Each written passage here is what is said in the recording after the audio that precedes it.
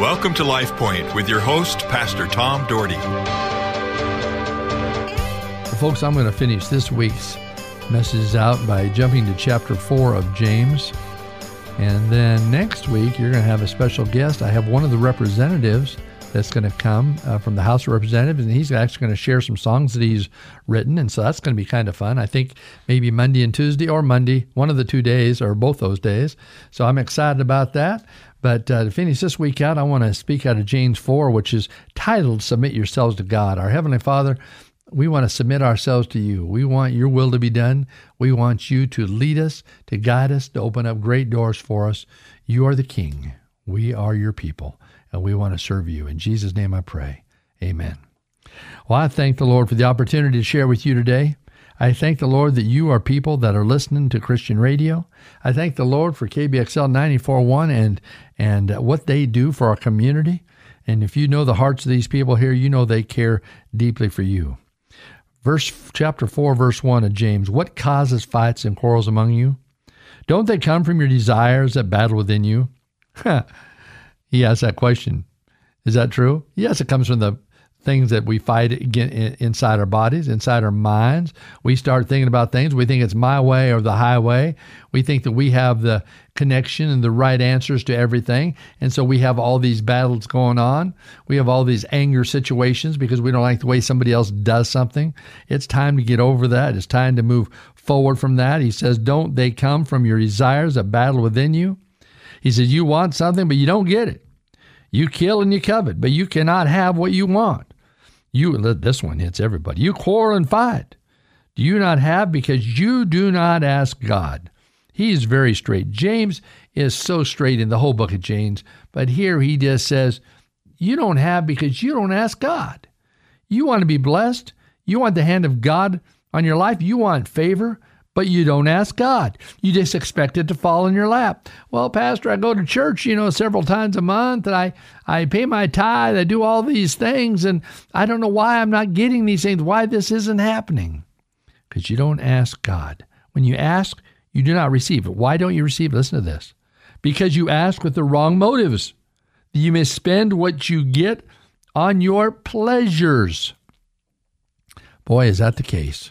I've watched it over and over again. People don't honor God with what he's given them.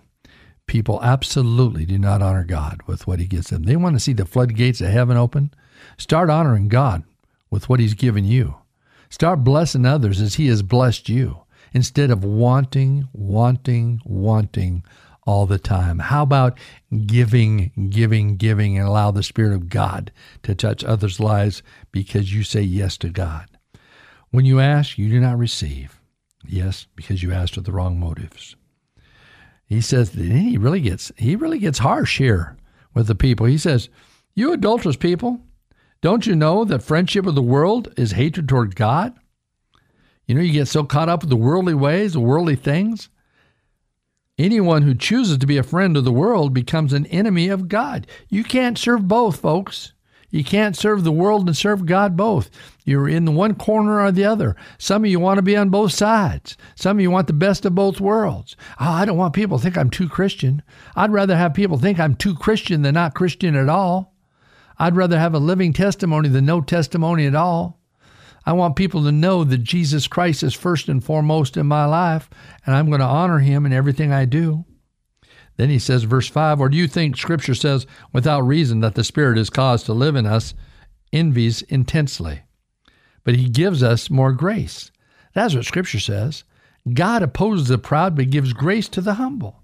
He gives grace to those who seek him, grace to those, unmerited favor to those that will just bow down before him and say, Lord, I just want to honor you. That's what we should be praying in the morning. We get up in the morning. Lord, use me today. That's what I prayed early this morning. God, use me today. I said, Lord, use me at the State House this morning. I went down to the State House. Lord, use me. Help me. Help people not to see me, but to see you. May I live for you. He goes on to say in verse 7, submit yourselves unto God. Submit yourselves unto God. People, that's what some people are not doing. They're not submitting themselves to God. Then he says in the same line, resist the devil and he will flee from you. So when you resist him, When you go against those desires that are pulling you to the worldly things, you resist him, it says he will leave you. He will flee from you. People, we need the devil to flee from us. We need the enemy to flee from us. We need the power of God in our midst. Then he says, come near to God, and he will come near to you. People of God, understand this one thing. Verse 8, come near to God, and he will come near to you. What are you doing to come near to God? Are you worshiping him? Are you praising him? Are you being faithful in the house of God? Are you opening the Word of God? Do you spend time in prayer? Are you living Jesus? Or are you just saying, well, I'm getting enough on the radio, or now I watch online and that's plenty?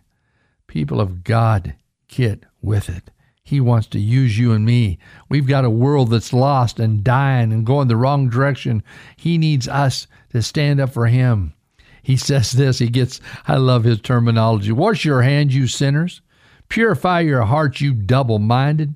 Double-minded because they want to live both ways. They want to live in the world and for Jesus. It doesn't work that way. Read Revelation 3, you'll find that out. Grieve, mourn, and wail.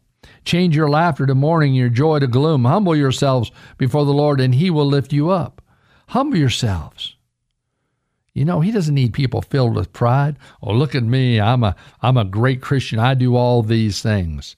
You know, we tell stories about things we do, but are we in the right spirit? Are we trying to help people? Are we trying to brag on ourselves? You know, it's hard. When you're a pastor, you get up there and you tell stories and you say, well, you know, I get up and pray in the morning and I do this. It's not a brag. It's just what I try to do to try to help myself. I struggle like everybody else with attitudes and situations. You know, I struggle with people that falsely accuse you of something. You struggle with that. I struggle with that. It's a terrible thing. But when it says, when you judge the law, you are keeping it, but sitting in on the judgment seat. Let's stop judging. Let's not be so concerned at how everybody is, what they're doing, but concerned about praying for them to lift them up. We need our churches to be on fire. I mean, literally on the Holy Spirit's fire that is moving us to do things we've never done before. That's why I think when we come together as a city, that we come together in like May 6th and at 6 o'clock in the evening at the State House, we come together and pray together and lift up the name of Jesus. We take seriously the call to change our state and to change our world. Then he says the last part of verse 12, but you, who are you to judge your neighbor? He didn't call us to judge. He called us to encourage, to help, to straighten people out, to let them know that we care for them, that we love them, that we're not the judge. We don't know where they're going to be with the Lord. We might be surprised. We get to heaven and we say, what are you doing here? Of course, they might say to you, what are you doing here? You know, we might have that going on all around. I had a friend of mine and I've shared the story, this Pat that was in a coma and had a heaven visit. And she tells the story. And one of the things she talked about the angels, talked about what she saw. But one of the things that she saw was her father, and he was much younger. And he yelled out hi to her, and he looked at her. She looked at him and said, Dad, what are you doing here? Because she said, I didn't know Dad ever accepted Jesus or anything.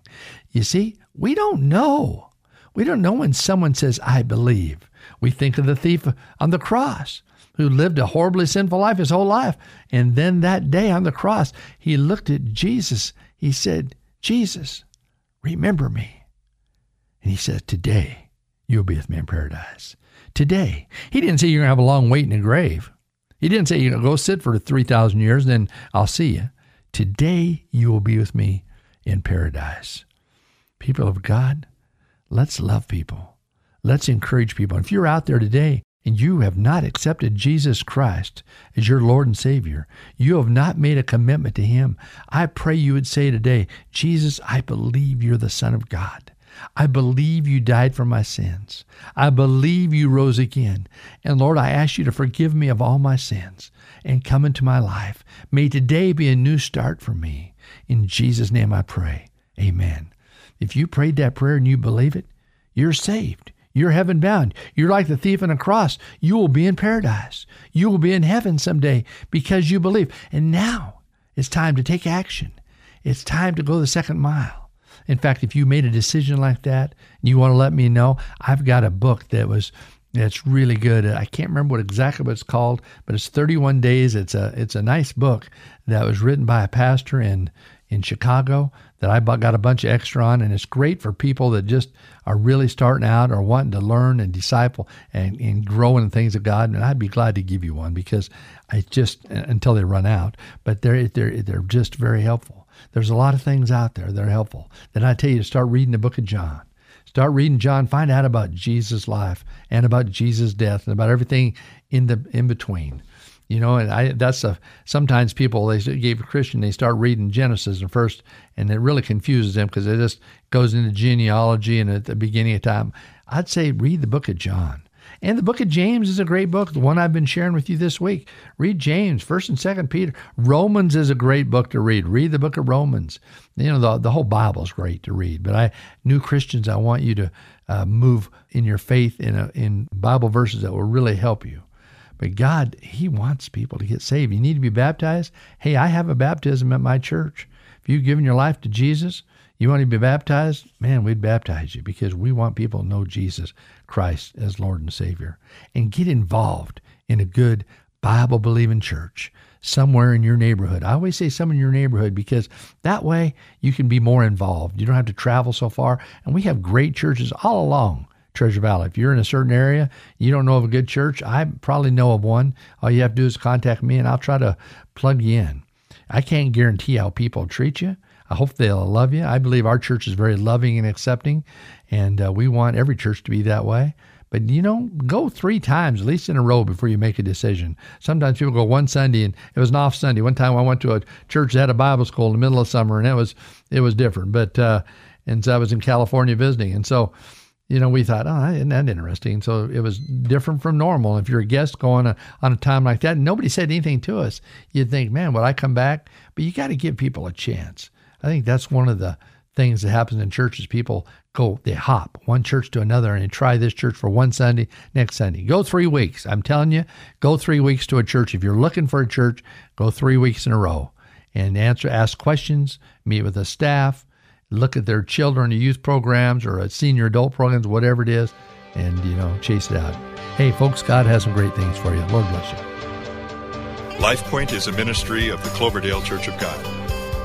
If you would like a copy of today's broadcast or would like more information about the church, please call us at 208-362-1700 or write to Cloverdale Church of God, 3755 South Cloverdale Road, Boise, Idaho, 83709. You may also visit us at our website, www.cloverdalechurch.org.